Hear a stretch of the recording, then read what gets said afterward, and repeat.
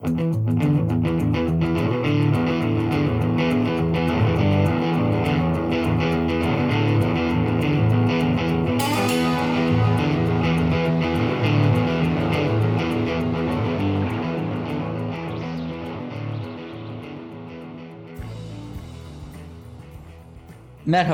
ben Mehmet. Merhabalar, ben Gökhan. Görsel Şehir'in yeni bir bölümüne hoş geldiniz. Hoş geldiniz. Ve bu bölümde yine Gökhan'la baş başayız. Bir konuğumuz yok ne yazık ki. Bir konumuz yok ama güzel bir konumuz var. Evet. Gökhan'ın önerisiyle biz kaç senedir bu stok video fotoğraf işindeyiz? Sen benden daha uzun süredir. Mehmet, geçen sene bu zamanlar başladık. Öyle mi? Ha. Yani o video bölümüne geçen sene bu zamanlar başladık. Daha doğrusu geçen sene Eylül ayında ciddi olarak başladık. Hani bu bizim çok uzun zamandır konuştuğumuz bir konuydu. Hani ara ara böyle ufak tefek denemeler de yapmıştık ama geçen sene Eylül ayında ilk kez işte arşivdeki videoları tarayıp oradan stoğa gidebileceğini düşündüğümüz şeyleri ayıklayıp onları tekrar bir edit edip kliplere dönüştürme işine geçen sene Eylül ortalarında falan başlamıştık. Dolayısıyla işte bir yıl, bir ay, 13 ay gibi bir şey oldu. Ama onun öncesinde de senin stok fotoğraflarla bayağıdır bir haşır neşir. Evet, yani herhalde 3 ya da 4 yıldır stok fotoğrafla ilgili bir şey yapıyor ama hani o çok böyle devamlılığı olan bir şey değil. Bugün de çok değil. Hani bunu sonra bizim diğer başlattığımız iş modelinin de aslında sebebi öyle. Heyecanla başlıyorsun, sonra o kesiliyor. Çünkü bu uzun soluklu bir iş ve karşılığını alman daha uzun zaman içerisinde oluyor. Dolayısıyla o motivasyonu devamlı kılmak ve sürdürmek zor. Evet, benim 3-4 yıl var ama hani belki de o 3-4 yılın içerisinde hesaplarıma hiç fotoğraf koymadığım 7-8 aylar, 3-4 aylar gibi zamanlar var. Şimdi öyle yapmıyorum. Özellikle bu son işte bizim video ile ilgili işi başlattığımız dönemden itibaren hani fotoğraf açısından da özel bir şey yapmıyorum. Bunun için özel bir fotoğraf çekimi yapmıyorum ama İşte biliyorsun yemek çekimi, şusuz budur şeylere gidiyoruz gastronomi için falan filan veya herhangi bir işte eğer stoğa gideceğini düşündüğüm bir şey varsa, fotoğraf varsa onları mutlaka koyuyorum ama şu anda önceliğimiz şey olduğu için, video olduğu için bu konudaki hani bir şey çıkarmaya yönelik bütün tercih haklarımızı bir yerde bulunuyorsak videodan yana kullanıyoruz. Yani ben şöyle söyleyeyim, bir yere gezmeye gittiğimde de, tatil için gittiğimde de önceden fotoğraf çekmeye çalışırdım daha çok. Ama şimdi video çekmeye çalışıyorum. Yani eğer orada bir birim zamanım varsa onu oradan bir video çıkarmaya yönelik kullanmaya çalışıyorum. O yüzden fotoğraf biraz daha planda. Geri planda kaldı. Geri planda ama hala devam ediyor. Devam edecek yani bir şekilde fotoğraf bizim hayatımızda olduğu için çekeceğiz ve oraya atacağız. Kısaca da bir açıklayalım. Bilmeyenler olabilir doğal olarak ama çok ben bilmeyen kaldığını zannetmiyorum. Stok fotoğraf veya stok video içerik sağlayıcıların kendi arşivinde ve lisansı, telif hakkı kendinde olan fotoğraf ve videoları başka bir aracıya teslim edip onun satışından pay alıyorlar. Bu hem fotoğraf var, video var, illüstrasyon var. Aslında pek çok farklı, hatta tasarımlar var. Mesela bir PowerPoint tasarımını bile yükleyip satabildiğin siteler var. Tabii müzik var, ses var şimdi. Evet, müzik büyüyen doğru. Pazar o. Firmalarda, reklamlarında, tanıtımlarında ve farklı amaçlar, hatta sunumlarında kullanmak için kolaylıkla bu arşivlerden arama yapıp istedikleri görselleri nispeten prodüksiyona göre çok çok ucuz bir paraya satın alabiliyorlar. Ama aynı görsel veya ses tabii kendi prodüksiyonunu yapmadığı bir iş olduğu için farklı yerlerde karşısına çıkma riski var. Yani hem fiyat olarak daha uygun satın alırken ama dezavantajı da başka bir yerde aynı videoyu, aynı görseli görme ihtimali var. Başka veya bir şey var. Şu kendine göre customize etme şansın yok. Yani hani ben şöyle bir şey istiyorum, böyle bir şey istiyorum deme şansın yok. Orada sonuç itibariyle bir görsel var. O görseli alıyorsun ya da almıyorsun. Bazen ama birleştir falan ya da işte şeyler yapıp üstünden hani fotoğrafta daha kolay tabii de hani bana çok o tarz işler geliyor. Farklı bir sürü stok fotoğrafı alıp harmanlayıp istediğin hale getirtebiliyorsun aslında. Bu tarz şeyler var. Videoda tabii bu çok daha zor bir iş şey olarak.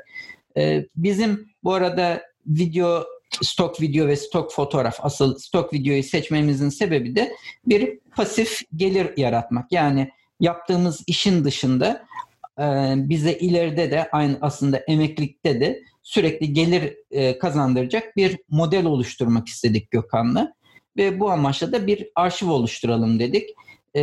Videoyu seçmemizin sebebi de birim satıştan aldığın gelir fotoğrafa göre çok çok daha iyi. Biraz daha ham maliyesi daha fazla ama fotoğrafla kıyaslandığında bir defa satış yaptığında yaklaşık belki 30-40 fotoğraf satmış gibi bir gelir elde ediyorsun. Bilemiyorum. Sen daha iyi biliyorsun. Daha da mı fazla? Tabii canım. Biraz sattığına göre değişir. Yani sonuçta 0,25 sent veya 33 sent aldığını çoğunlukla düşünürsen daha yüksek miktarlarda kazanıyorsun ama bir fotoğraftan ortalamada $20 üzerinde bir şey alıyorsun çok özel durumlar dışında. Şimdi dolayısıyla video daha yüksek tabii ki. Dolayısıyla oraya yatırım yapmak daha mantıklıydı. Ama tek sebebi o değil. Şimdi onu konuşuruz. Şimdi aslında stok niye çıktı? Bir ondan başlayalım istersen. Olur. Şimdi birincisi internet diye bir şey çıktı. Sonra o internet üzerinde herkesin, tabii şirketlerin, değişik iş ölçeklerinde iş yapan herkesin web sayfaları olmaya başladı. Sonra sosyal medya accountları çıktı. Bu sosyal medya accountları çeşitlendi. YouTube buna eklendi. İşte Instagram buna eklendi, Twitter buna eklendi, Facebook eklendi. Daha belki bizim bilmediğimiz, kullanmadığımız bir sürü var. Ve hala da gün geçtikçe çıkmaya devam ediyorlar. Dolayısıyla bütün bunların, yani her çıkan bir yeni sosyal medya mecrası, her biri için söyleyemeyiz ama bütün şirketlerin ya da belli şekilde belli konular üzerinde iş yapan insanların var olması gereken mecralar haline geldiler. Yani bir şey getirse de getirmese de, oradan bir iş çıksa da çıkmasa da orada var olmanız gerekiyor. Dolayısıyla bugün yani ticaret hayatının en üstündeki şirketlerden tutun tek kişilik yeni başlayan yeni girişimlere kadar herkes orada olmak zorunda. Çünkü burası aynı zamanda sizin kendinizi anlatabileceğiniz, yaptığınız işi anlatabileceğiniz ve olası en ekonomik şekilde farklı kitlelere ulaşabileceğiniz bir platform.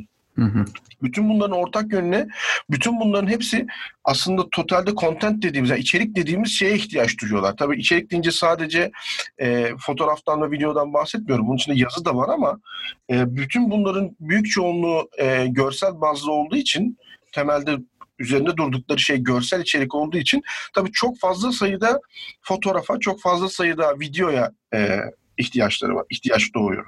Bir de buradaki var olmanın en önemli yöntemlerinden bir tanesi devamlılık aslında. Yani kullandığınız içeriğin ya da paylaştığınız içeriğin tabii ki kalitesi, şusu busu önemli ama aynı zamanda eğer bunu devamlı yapmıyorsanız, belli bir sıklıkta yapmıyorsanız hiçbir anlamı yok. Yani bir Instagram hesabına kaç fotoğrafınız olursa olsun belli bir periyotta sürekli içerik koymuyorsanız aslında orası ölü bir yer oluyor. Bu aynı zamanda bu ihtiyaç olan içeriğin de sürekli olarak ihtiyaç olma durumunu yaratıyor. Dolayısıyla da herkesin sürekli olarak içeriğe ihtiyacı var. Bu hiç kimse için prodüksiyona üretilebilecek bir miktar değil. Yani hiçbir şirket bunu birilerine sürekli çektirerek yaptıramaz. Yani buna parası yetmez. Dolayısıyla da bu talep, her talep nasıl bir şekilde her talep bir şekilde kendi arzını yaratıyorsa aslında bu görsel talep de stok platformları şeklinde kendine cevap buldu. Dolayısıyla şu anda iri ufaklı bir sürü stok sitesi var. Bunların içerisinde sadece fotoğraf eşi yapanlar var. İşte her şeyi yapanlar var. Evet. Ve bu iş giderek büyüyor. Dolayısıyla da bu platformlar, bu internet üzerindeki hayat, internet üzerindeki iş devam ettiği sürece bu görsel ihtiyacı devam edecek. Dönemsel olarak azalabilir, çoğalabilir, farklılaşabilir ama hiçbir zaman ortadan kalkmayacak gibi görünüyor. Özellikle de işte artık hani bizim eskiden televizyonda kendini bulan bir takım karşılıklar da internet üzerindeki bir takım platformlara kaydıkça iş daha da büyüyor ve iş daha çok videoya kayıyor aslına bakarsan gibi görünüyor. Dolayısıyla stok ihtiyacı bundan kaynaklandı ve şu anda da aslına bakarsan oldukça oturmuş bir pazar diyebiliriz. Değil mi? Evet.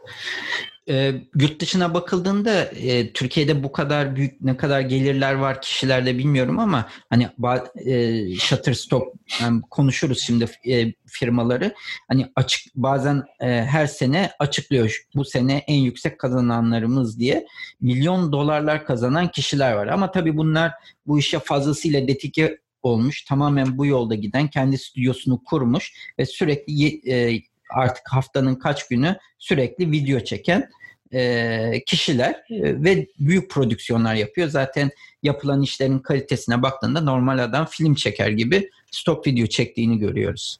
Evet. Yani burada iki tip iş modeli var. Bir tanesi senin dediğin gibi bütün zamanını, vaktini, aklını, enerjisini, her şeyini buna ayıran insanlar var. Onların işi, onlar başka bir iş yapmıyorlar, başka bir iş kabul etmiyorlar.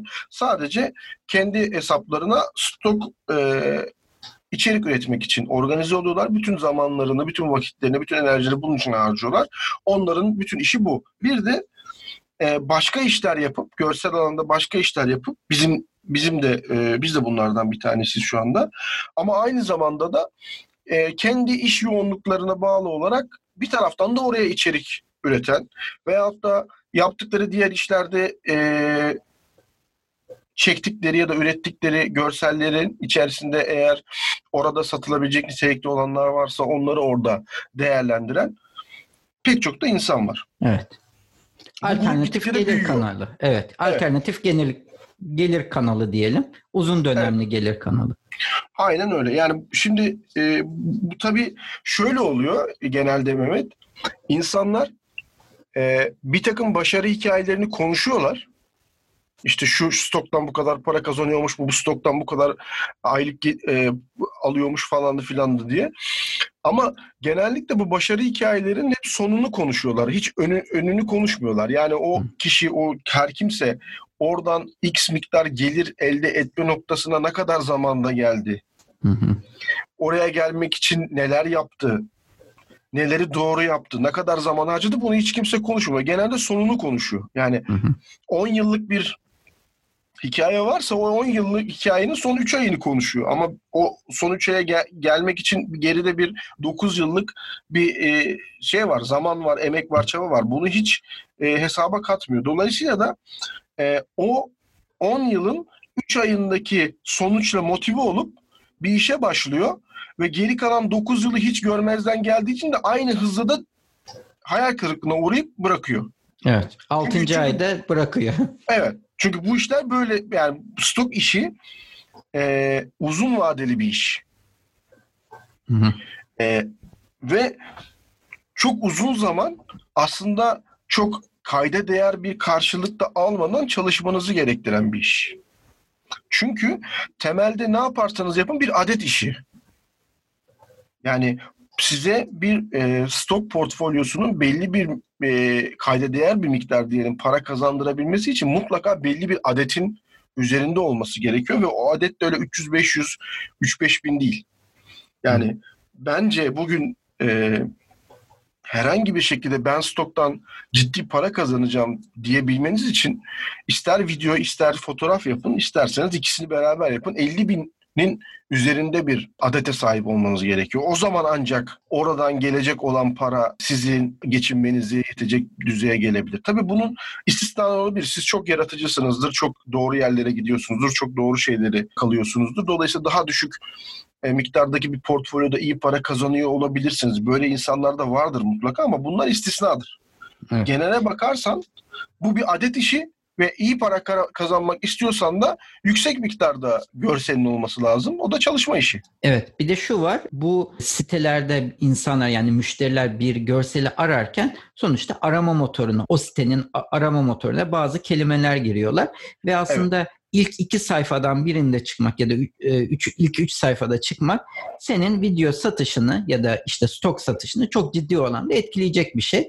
Bu da demektir ki oranın arama motorunun algoritması nasıl işliyorsa ona çok bağımlısın. Forumlarda falan söylenen bir şey. Senin ne kadar çok o sitede görselin varsa Onlar seni daha önceliklendiriyor. Sana daha çok iltimas geçmeye çalışıyorlar. 100 tane çok iyi videon da olsa 10.000 tane, 20.000 tane videosu olan bir kişiyi senin önüne geçiriyorlar.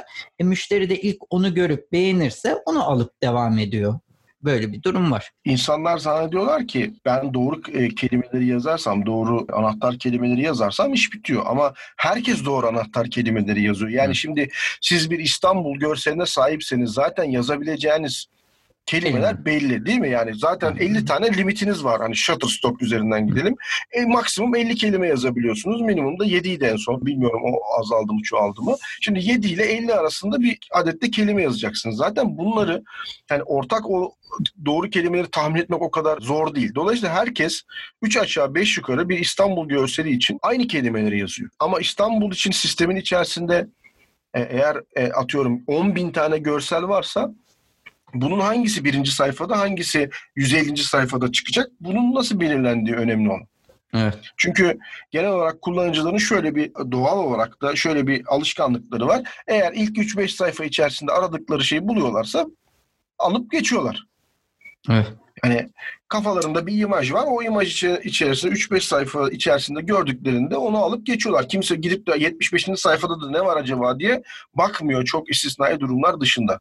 Dolayısıyla da tabii çekmek, doğru keywordlerle yazmak falan filan bunlar çok önemli ama bir başka önemli olan şey de o atıyorum 150 sayfalık görüntü varsa o 150 sayfanın kaçıncı sayfasında sizin çıktığını, sizin görselinizin çıktığı.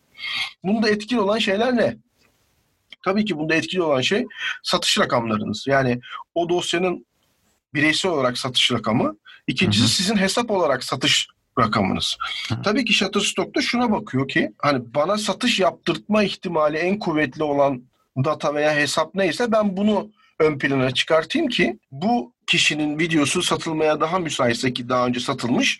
Ben onu ön plana çıkartayım ki daha çok satsın. Dolayısıyla ben de kazanayım. Yani mutlaka bu algoritma bu kadar basit değildir. Ona eminim. Yani tabii bir sürü parametre var. Bir sürü parametresi vardır. Mutlaka hani belli videoların belli bir satış rakamından sonra eskidiğini varsayarak yenilerini ön plana çıkartıyordur falan filan. Eminim ki yani bunun için oturup çalışan bir ekip olduğunu eminim. Bu kadar basit değil ama temel mantığı da bu. Dolayısıyla bu mantıktan da bakarsan dolayısıyla senin kaç tane videonun olduğu sistemde önemli ve o videoların satış performansı dolayısıyla hesabın satış performansı önemli. Bence bu ne olursa olsun birinci kriter. Bunun dışında ne söyleyebiliriz? Bir de biz bu işlere girdiğimizde onu da belirtelim. Hiçbir şekilde hızlı bir şekilde rakamlarımızı arttırıp algoritmada üst noktaya çıkarmak için kendimizce bir süre çalıştıktan sonra dedik ki bunu tek başına başarmamızın imkanı yok. 6 gün boyunca sürekli video çekip edit etmediğimiz sürece. O sebeple de bari birlik olalım dedik. Onundan da kısaca bahsedelim istersen firmaları üstüne konuşmadan önce. Tabii. Şimdi doğru söylediğin şey çünkü çalışmaya çalışsan da yani ben 6 günümü buna ayırdım desen de 6 gün boyunca çekecek bir şey bulmak da bir iş. Çünkü o sonuçta bir çevre işi, bir bağlantı işi. Herkesin hayatında kendi arkadaş çevresi var ve bu çevreyle sınırlısın sen aslında bakarsan. Yani senin bulabileceğin iş senin çevrenle alakalı. Bir de istersen şundan bahsedelim. Şimdi bizim iş modelini kurarken aklımıza gelmesini sağlayan temel sebeplerden biri şuydu. Şimdi herkes şöyle yapıyor. Demin söyledim ya, o bir takım başarı hikayelerini duyuyor ama o başarı hikayelerinin sonunu duyuyor. Sonra onunla bir gaza gelerek işe başlıyor. Bu da genellikle elde avuçta olan arşivdeki görüntüleri tarayıp oradan bir şeyler çıkarmak üzerine oluyor. O arşivdeki görüntüler elbette ki bir satış potansiyeli taşıyor ama onların şöyle bir handikapı var. Onlar sonuç itibariyle stokta satılmak için çekilmiş şeyler değil. O mantıkla çekilmiş şeyler olmayabiliyor çoğunlukla. Dolayısıyla satış potansiyelleri sınırlı. Evet var ama çok hani birdenbire 1000 tane sattım deyip çıkarabileceğim bir şeyler olması zor. Dolayısıyla onları yüklüyorlar. Hızlı bir şekilde o motivasyonla. Ve tabii ki bir geri dönüş olmuyor hemen. Yani oluyorsa da çok küçük oluyor. Bu sefer motivasyon gittikçe düşmeye başlıyor her geçen gün. Yüklüyorlar, gene bir şey olmuyor. Yüklüyorlar, gene bir şey olmuyor. Yüklüyorlar, gene bir şey olmuyor. Ve zaman içerisinde şöyle etrafımızda bir sürü arkadaşımız vardı. Herkesin hesabında birinde 400 tane var, birinde 1000 tane var, birinde 200 tane var, birinde 50 tane var. Ama totalde kimse kayda değer bir para kazanamıyor. Çünkü sonuçta dediğimiz gibi bir devamlılık ve adet işi. Evet. Yani herkes dolayısıyla bir şekilde başlamış, bir motivasyon bulmuş, başlamış. İşte biz 300-500 tane bir şey yüklemiş ama arkasını getirememiş. Bunun sebebi de ne? Sonuç itibariyle bu işin bir sıkıcı tarafı var. Yani bir şey çekmenin de ötesinde işte gelip o görselleri açıp, seçip, işleyip, işte onları sisteme yükleyip, onların anahtar kelimelerini yazmak, tanımlama mesajlarını yazmak falan gibi bir sıkıcı bölüm var. Ve bunların hepsini de İngilizce yapmak zorundasınız üstüne üstlük. Dolayısıyla bu çok sıkıcı bir bölüm kabul etmek gerekirse. Ve herkes de bunu yapmaya üşeniyor. Bizim sistemimiz ya da bizim bulduğumuz iş modeli de aslında bunu çözmek için en temelde bunu çözmeyi hedeflemişti. Biz arkadaşlarımıza ne dedik? Dedik ki biz sizi bütün bu işlerden kurtarıyoruz. Bütün bu işleri sizin adınıza biz yapıyoruz. Tabii fotoğraf için değil, video için söylüyorum bunu. Sizin dosyalarınızı alıyoruz, izliyoruz, edit ediyoruz. Sonra sisteme yüklüyoruz bizim Diopolis hesaplarına ve sonuç itibariyle bütün o angarya işi sizin üzerinden alıyoruz. Oraya yüklediğimiz bir dosya üzerinde size ait bir dosyada satış olursa da bu satış komisyonunun %60'ını size veriyoruz, %40'ını biz alıyoruz şeklinde bir sistem kurduk ve bu şu anda çalışıyor hala. Bunun üzerinde çalışıyoruz. İçeride bir 12-13 tane arkadaşımız var belli bir sıklıkla bize dosya yollayan. Ama Mehmet bak orada bile şey olduğunu görüyorsun yani hani motivasyonlar düşüyor. Yani tabii. aslında tek yapılması gereken yani hiçbir yapacakları tek şey belli bir sıklıkla gelip bize dosyaları vermek. Ama orada bile şey yok. Devamlılık yok. Evet. Devamlılık yok. Biz ittirmezsek, biz hani hatırlatmazsak, hadi bir şeyler gelmedi demezsek aslında kalıyor. Dolayısıyla stok işinin en büyük şeyi bu. Yani o sebat, o sabırı göstermek gerekiyor. Bence kritik nokta orada ve bunu da böyle hani bahsettiğim sabır gösterme meselesi de böyle hani 3 gün, 5 gün, 3 ay, 5 ay değil. Yani bence belli bir standardın üzerine minimum 5 yıl çalışmanız gerekiyor bu işi. Evet, katılıyorum.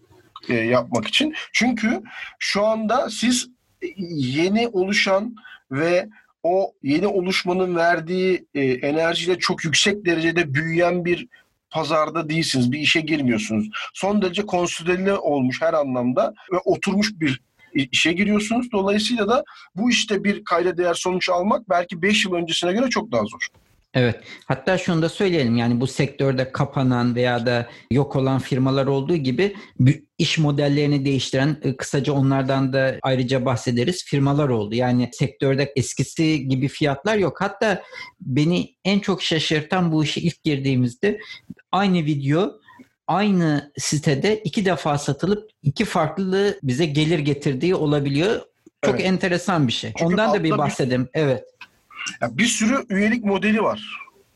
Evet. Hani biz zaman zaman konuşuyoruz ya, şimdi 3 gün arayla aynı videoyu satıyoruz. Birinde $18 kazanıyoruz, birisinde $20 kazanıyoruz. Ya kardeşim $2 nereden geliyor veya gidiyor? Şimdi biz aşağıda bir sürü değişik üyelik modeli var. Anladığım kadarıyla biraz da o iş yapılan ülke ya da alınan ülkenin vergisel regülasyonlarıyla alakalı da bir durumlar var. Olabilir. Yani orada kesintisi vesaire, şusu busu. Dolayısıyla biraz o işin içinden çıkmak biraz zor hakikaten. Bir de tabii şey var. Hani sen şimdi 4K bir dosya koyuyorsun diyelim ki, ama site onun Full HD ve SD formatını da koyuyor. Dolayısıyla hani bu kişinin indirdiği büyüklüğe göre, lisanslamasına göre. Evet. Hatta günlük bile çıkarttılar bizim şaşkın şeylerimiz arasında.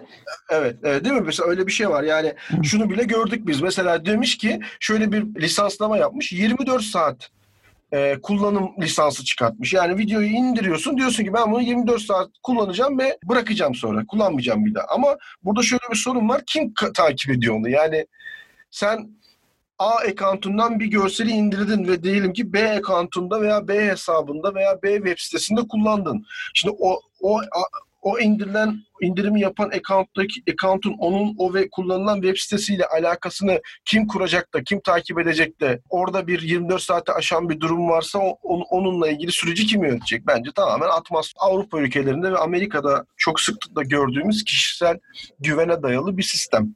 Evet, evet. Ama bu dosyalar sadece Amerika ve Avrupa ülkelerinde satılmıyor. Dolayısıyla bunu birçok kişi çok rahatlıkla suistimal eder.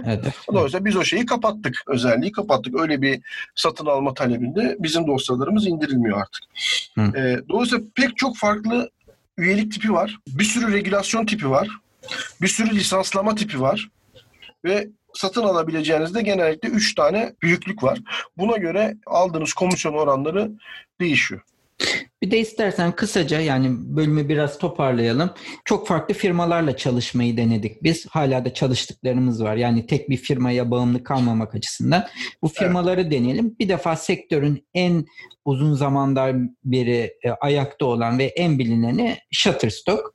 Aslında en eskisi Getty. iStock'u Getty satın aldı. Yani iStock evet çok eski. Ama Getty işin aslında daha stok imaj olmadan imaj satan bir firmaydı. Gazetelere, firmalara, gene reklam ajanslarına çok pahalıya, hala da öyle satıyor. İmaj satan bir yerde, ama Getty iStock'u alınca tam gelir modelini çok farklı hale getirdi. Hala çok pahalı sattığı görseller var, ama onun yanında da müthiş, en ucuza satan yerlerden biri.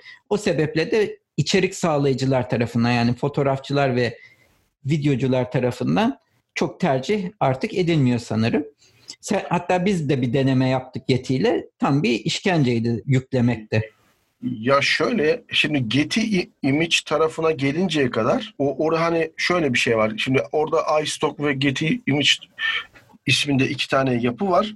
Ama siz PAT diye Getty Image sistemine dahil olamıyorsunuz. Önce bir iStock sisteminin içinden geçmeniz gerekiyor. Eğer orada belli bir başarı elde ederseniz Getty Image'den davet alıyorsunuz. Ve ondan sonra oradaki o senin söylediğin yüksek rakamlara satışlar yapabiliyorsunuz. Ama şöyle bir şey de gördük biz. Mesela yaptığımız denemede bizim videomuz hem gettyimage.com'da görünüyor hem de iStock.com'da görünüyor. Ama aynı videonun ücreti arasında 3 kat fark var. Yani ama o zaman şurada şöyle bir saçmalık var. Niye ikisini de birden gösteriyorsun? Yani kim o video 3 kat daha ucuza iStock'ta varken gidip Getty Image'de alır? Şu anda 4 tane ana oyuncu var dünyada. Bunlar birincisi Getty grubu. Visual China Group diye ağırlıklı olarak Çin'e çalışan ve en sonunda bu 500 pikseli satın alan grup var. Bunlar daha böyle Çin spesifik bir grup, ama hani büyükler onlar da. Shutterstock ve Adobe var. Bu 4'ü şu anda ana oyuncu. Ama bunun dışında da bir sürü işte Alamy gibi, bizim Pond5 gibi, başka ne var? İşte Dissolve var. Evet, bazı böyle mesela Dissolve daha böyle sinematografik şeyler yapan, yani bazıları da kendi aralarında böyle niş piyasalara yönelenler var. Hızlıca değinelim. Bizim asıl kullandığımız en büyük şey Shutterstock. Evet. Hem fotoğrafı hem videosu farklı alanlarda var zaten Shutterstock. Adobe'da varız. Evet, Adobe'da varız. Pond5'da varız. Pond5 daha video spesifik. Pond5 evet, video odaklı ilerliyor. Evet, Storyblocks'u kapattık. O çünkü çok saçma bir şeye girdi. Sınırsız modele geçti Storyblocks. Evet. Biz özellikle de bilerek de şeye girmiyoruz. Getty Image grubuna da girmiyoruz. Çünkü dediğimiz gibi oradaki komisyonlar çok düşük. Burada tabii şeyden de bahsetmek gerekiyor. Şimdi son zamanlardaki, hani bu senin demin söylediğin spesifikleşmenin sebeplerinden bir tanesi, son yıllarda şöyle bir sorun ortaya çıktı. Evet, özellikle bu video da kendini gösterdi. Şimdi cep telefonundan Red kameraya kadar bir sürü kamera çeşidi var ve bunların hepsi 4K video çektiğini söylüyorlar ve çekiyorlar. Kağıt üzerinde en azından böyle. Ama tabii ki bir telefonun verdiği 4K ile bir Red kameranın verdiği 4K görüntü arasında dağlar kadar fark var. Ve özellikle siz belli spesifik şeyler için arıyorsanız da telefon görüntüsü sizin işinize yaramıyor oluyor. Dolayısıyla burada bir kakafoni var şu anda sistemin içerisinde. Yani birisi girip 4K, herhangi bir şeyle ilgili 4K bir görüntü aradığında o 4K'nın görüntünün telefondan mı geldiği, drone'dan mı geldiği, action kameradan mı geldiği, ne bileyim bir orta format kameradan mı geldiğini bilmiyor. Dolayısıyla da işte bu Dissolve gibi falan daha sinematik. Belli sinema kameralarının dışında görüntü kabul etmeyen, kamera seçen falan. Dolayısıyla onun içerisine girdiğin zaman alacağın görüntüler belli bir standardın üzerinde oluyor. Bir de böyle bir trend var. Çünkü şeyi çok okuduğumuz forum ve yazılarda özellikle büyük ajansların vesairelerin bu konudan şikayet et. Evet, siz bize büyük bir şey sunuyorsunuz, havuz sunuyorsunuz ama bu havuzu hiçbir şekilde bir kritere göre organize edilmemiş oluyor ve biz bir sürü saçma sapan şeyle uğraşmak durumunda kalıyoruz. Bir görüntü bulacağız diye bir sürü saçma sapan görüntüye bakmak durumunda kalıyoruz şeklinde şeyleri var. Şikayetleri var. Bence şu anda stok siteleri de buna çare bulmaya çalışıyorlar. Bilemiyorum o büyüklüğün içerisinde bunu nasıl çözerler ama en büyük sorun bu. Dolayısıyla da şu anda işte 4 tane büyük, 15 tane falan da orta ve küçük ölçekli olmak üzere toplam 20 küsür civarında firmanın olduğu bir pazar bu. Evet. Bu görsel kalite açısından bakıldığında da mesela Shutterstock'un çok kolay, hani herhangi bir şekilde beğenmediği görselleri çok kolay reddettiğini görüyoruz. Hani yaşadığımız bir şey. Mesela Pond5 buna karşın sadece video odaklı olan bir firma ama onlar da arşivini büyütmek için muhtemelen çok kolay kabul ediyor. Storyblocks da öyleydi. Çok kolay kabul ediyordu ama işte iş modeli çok saçma bir modele dönünce biz bırakmak durumunda kaldık Storyblocks'u. Tabii şimdi muhtemelen bu siteler belli başlı büyük müşterilerin karşısına oturduklarında konuştukları ilk içerideki havuzun büyüklüğü. Şimdi Adobe'un Shutterstock ve Getty Image'in böyle bir sorunu olmadığı için onlar bunu çok önemsemiyorlar. Ama işte demin söylediğim gibi o alttaki 15-20 site kendi işlerini büyütmek için sürekli olarak o havuzu büyütüp diğer 4 tanesinin seviyesine getirmeye çalışıyorlar. O yüzden de onların kabul kriterleri daha esnek. Ama işte Adobe gibi, Shutter gibi bu konuda çok problemi olmayan sitelerin kriterleri daha sert. Dolayısıyla dediğim gibi hani biz hep görüyoruz, sen de bir 100 tane video attığımızda ne bileyim Pond5'te onun çoğunlukla tamamı kabul olurken Adobe biraz daha böyle %60-70'lerde bir eleme yapıyor. Shutter'sa yarı yarıyadan aşağı kadar Allah ne verdiyse eleyebiliyor. Evet. Onun sebebi o, yani o biraz büyüklükle alakalı bir şey. Şimdi en son, yani kapatmadan önce şundan bahsedelim. Bu şeyi de koyarız internette araştırırken, bu Research and Markets.com diye bir yerden bu stock image ve video marketiyle ilgili bir araştırma yapmış ve rapor yayınlamışlar bunlar.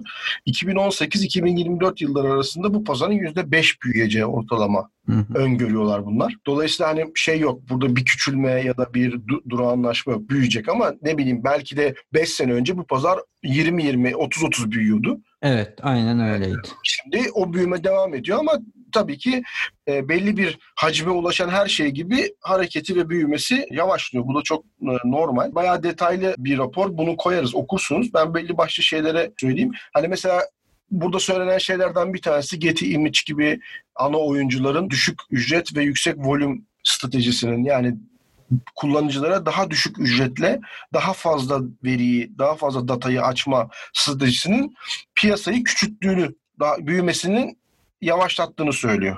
Evet. Yani bu siteler şimdi ne yapıyorlar? İşte bu hani Videobloggs'un da yaptığı şey, diyor ki işte sen bana aylık şu kadar bir para ver. Sınırsız indir. Sınırsız indir. Bu tabii belki işi büyütüyor şirket açısından ama kullanıcılar açısından işi küçültüyor. İçerik sağlayıcılar açısından. İçerik sağlayıcılar açısından mesela, ama bu tabii bence içerik sağlayıcıları kaybetmeye de sebep olur. Mesela bak, biz Videobloggs'tan çıktık mesela. Evet, evet. Sonuç itibariyle, çünkü o kadar saçma bir şey teklif ediyorsun ki bana, yani benim buna devam etmem mümkün. O işi yapmamın bir manası kalmıyor. Buna da dikkat etmek lazım. İşte bu şirketler büyümeyi devamlı kılmak ve büyümeyi devam ettirmek için böyle ilginç hareketlere giriyorlar ama bu bence orta vadede falan işi çok pozitif bir katkı yapmıyor. Buradan şunu da anlıyoruz. Biraz büyüyecek demesi aynı zamanda fotoğraf ve video prodüksiyon işlerinin de biraz belki küçüleceği ya da fiyat baskısı yiyeceği. Çünkü bir pazar büyüyorsa diğer pazarın da baskılanacağı anlamını çıkartabiliriz. Mehmet, zaten bence stok meselesinin 10 yılda bu kadar büyümesinin en temel sebebi o senin söylediğin sebep zaten. Yani şu oldu. Fotoğraf ve video işi teknolojik gelişmelerden ötürü ekipman olarak çok ucuzladı. Dolayısıyla bu işi yapan insan sayısı arttı. dünyanın her yerinde. Farklılaşabilir bu. Belki Amerika'daki artış hızıyla Türkiye'deki artış hızı aynı değil ama her yerde arttı. Dolayısıyla da oradaki hani prodüksiyonla bu işi yapma segmentindeki arz talep dengesi çok ciddi şekilde bozuldu. Arz talep dengesi bozulunca fiyatlar çok düştü fotoğrafçıların ve videocuların. Çünkü bu işi yapan adam sayısı arttı. Dolayısıyla da birçok fotoğrafçı ya da video işi yapan insan bir taraftan hemen buna yöneldiler. Çünkü şunu gördüler ki ben kendi şehrimdeki X miktar insan için bir iş yapmaya çalışacağım ama aynı zamanı dünya ölçeğindeki bir şirkete iş yaparak harcarsam orta vadede daha yüksek bir gelir grubuna erişebilirim. Çünkü ben sonuç itibariyle benim şehrimde 1 milyon kişi yaşıyorsa ben o 1 milyon kişinin hedef grubundayım. Ama ben Shutterstore'a bir videomu koyarsam benim bildiğim kadarıyla 150 ülkenin üzerinde bir aktivitesi var Shutterstore. Ben o 150 ülke içerisindeki hiçbir zaman ulaşamayacağım bir sürü insanın radarına giriyorum. O zaman ben bu zamanı buna ayırayım mı? Döndü. Evet. Dolayısıyla hani stok meselesinin büyümesinin en büyük sebebi o dediğin şey zaten. Evet. Dinleyicilerimize, fotoğraf ve videoculara hani bu pazarla hiç ilgilenmedilerse düşünmelerini öneririz bu stok video ve stok fotoğraf için. Stok fotoğrafı çok önermeyeceğim de ben şahsen. Çünkü artık çok stabilleşti ve çok yoğun, o pazara penetre etmek çok daha zor. Videodan da zor bence. Eğer hani kendilerinde ciddi bir içerik olduğunu düşünüyorlarsa ama ben bu işlerle uğraşmak istemiyorum derlerse de görselsehir@diapolisimages.com'a bir mail atsınlar. Bir yazışalım kendileriyle. Evet, biz bu konularda bir çözüm üretiyoruz. En azından böyle durumda olan arkadaşlara anlatırız. Hani sizin açınızdan da okeyse beraber yürürüz. Yok değilse biz size tavsiyelerimizi iletiriz. Stok meselesini bence atlamayın. Şunu söyleyerek kapatayım. Hani bu fotoğraf ve video işi yapan birisi için çok bence olası en iyi emeklilik planlarından bir tanesi olarak görün bu işi ama. Hani bu bugünden yarına olacak bir iş değil. Ama şunu da unutmamak lazım. Bir şekilde gittikçe ülkelerin emeklilikle alakalı sağladığı imkanlar düşüyor. Dünyanın her yerinde. Eşit miktarda düşmüyor ama her yerde düşüyor. Dolayısıyla 20 sene sonra 10 sene sonra da hala devletler bu fonları destekleyebilecekler mi hiç emin değilim. Dolayısıyla da bence çok iyi bir emeklilik alternatifi olarak duruyor. Dolayısıyla bugün çektiğiniz ya da çekip attığınız bir takım videolar bundan 15-20 sene sonra 10 sene sonra sizin hayatınızı kurtarıyor olabilir. Dolayısıyla bunu her ne vesileyle yapacaksanız yapın ama mutlaka yapın derim. O zaman gelecek hafta yeni bir konu veya da konukla buluşmak dileklerimizle diyelim. Görüşürüz. Kendinize iyi bakın. İyi günler.